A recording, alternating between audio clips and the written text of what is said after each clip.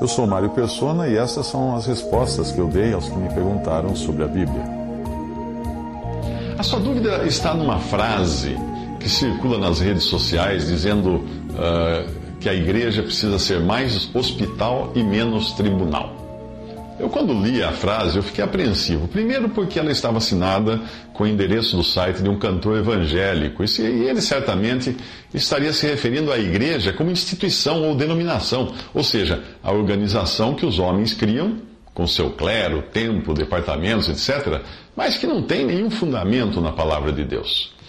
Quando alguém que não conhece a sã doutrina, em especial a doutrina dos apóstolos dada à igreja, tenta descrever o que é a igreja, eu fico com o pé atrás.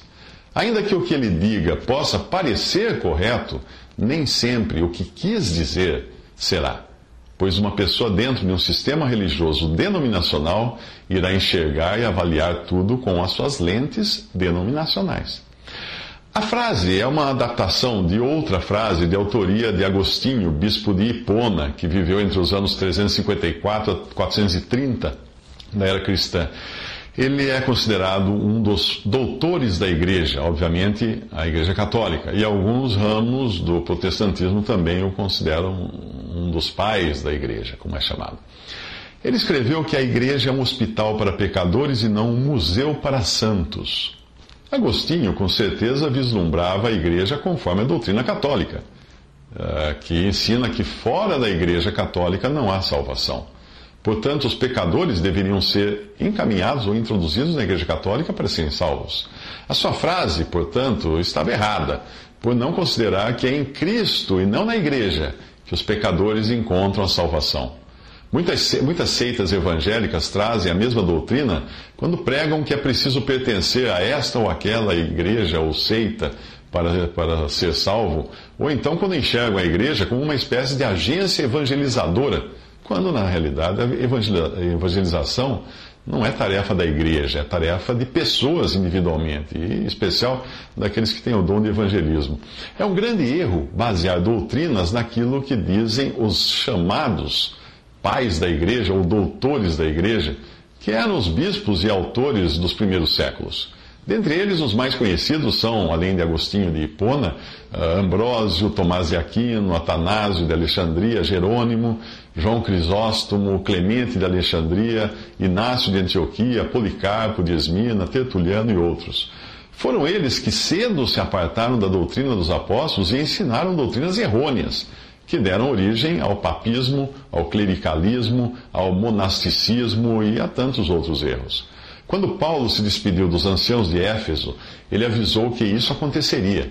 Ele disse: sei que depois da minha partida, lobos ferozes penetrarão no meio de vocês e não pouparão o rebanho, e dentre vocês mesmos se levantarão homens que torcerão a verdade a fim de atrair os discípulos. Isso está em Atos 20, 29 a 30. Ainda que muitos desses homens, chamados de padres ou patriarcas ou doutores da igreja, possam realmente ter sido fiéis a Cristo, mesmo assim eles estavam imersos no erro do clericalismo, que foi um dos primeiros erros que tomaram conta da igreja logo após a partida dos apóstolos. Eu fui buscar alguma opinião entre os irmãos do século XIX que conheciam e praticavam essa doutrina e encontrei esse comentário de um irmão chamado Wigram. Ele descreve assim a assembleia local como hospital. Ele usa esse exemplo de assembleia local ser um hospital, mas limitado, exclusivo do povo de Deus e não de incrédulos. Ele coloca assim: a igreja é a casa de Deus, o corpo de Cristo, e serve em sua condição aqui como enfermaria, sala de aula, guarita de vigilância e hospital do povo celestial de Deus. Mas isto apenas para aqueles que são recebidos como pertencendo a Cristo, e mediante um testemunho genuíno. E aqui, observe bem, não são os que buscam ou demonstram interesse que são chamados cristãos. São os salvos, os que podem ocupar os seus lugares nessa companhia, que reconhecem a doutrina e comunhão dos apóstolos, conforme Atos 2,42. E esses são os de um só coração, de uma só alma, como fala Atos 4,32, por meio da presença e do poder do Espírito Santo. Então, colocando as coisas nos devidos lugares, primeiro, a igreja é o corpo de Cristo, do qual fazem parte todos os salvos. Ela é também a casa de Deus, que é o testemunho visível e responsável desse corpo. E nesse sentido é que a assembleia local atua, recebendo os salvos a comunhão para perseverarem na doutrina dos apóstolos, no partir do pão, na ceia do Senhor, e elevarem a Deus as suas orações, como ensina Atos 2,42. Mas antes de ser esse hospital, que não é uma organização, mas um organismo no qual os próprios santos cuidam uns dos outros, a assembleia local funciona assim, como um tribunal, para julgar os que são recebidos à comunhão e tirar os que estão em pecado.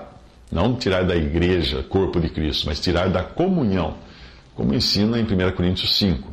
Portanto, é errado dizer que a igreja é menos um tribunal, pois para se participar da comunhão da igreja, é preciso sim passar pelo escrutínio dos irmãos. Não entender isto é o que costuma levar a uma reação muito comum, muito frequente entre cristãos, quando surpreendidos em algum erro, eles dizem assim: vocês não podem me julgar. Os irmãos não só podem, como devem julgar, pois o ato de julgar é bíblico. Nós não julgamos pensamentos e intenções das pessoas, mas julgamos atitudes, doutrinas e o testemunho de nossos irmãos. A Bíblia fala: mas se não te ouvir, leva ainda contigo 1 ou 2, para que pela boca de 2 ou 3 testemunhas toda a palavra seja confirmada. E se não as escutar, dize-o à igreja. E se também não a escutar a igreja, considera-o como um gentil e publicano. Em verdade vos digo que tudo o que ligardes na terra será ligado no céu, e tudo o que desligardes na terra será desligado no céu. Também vos digo que se 2 de vós concordarem na terra acerca de qualquer coisa que pedirem, isso lhes será feito por meu Pai que está nos céus. Porque onde estiverem 2 ou 3 reunidos em meu nome, aí estou eu no meio deles. Palavra do Senhor Jesus em Mateus 18, 16 a 18. E nós lemos Paulo escrevendo em 1 Coríntios: por que tenho eu em julgar também os que estão de fora? Não julgais vós os que estão dentro? Mas Deus julga os que estão de fora. Tirai, pois, dentre vós a esse iníquo. 1 Coríntios 5, de 12 a 13. Em outra passagem ele fala: não sabeis vós que os santos hão de julgar o mundo? Ora, se o mundo deve ser julgado por vós, sois porventuras indignos de julgar as coisas mínimas? Não sabeis vós que havemos de julgar os anjos? Quanto mais as coisas pertencentes a esta vida. 1 Coríntios 6, 2 a 3.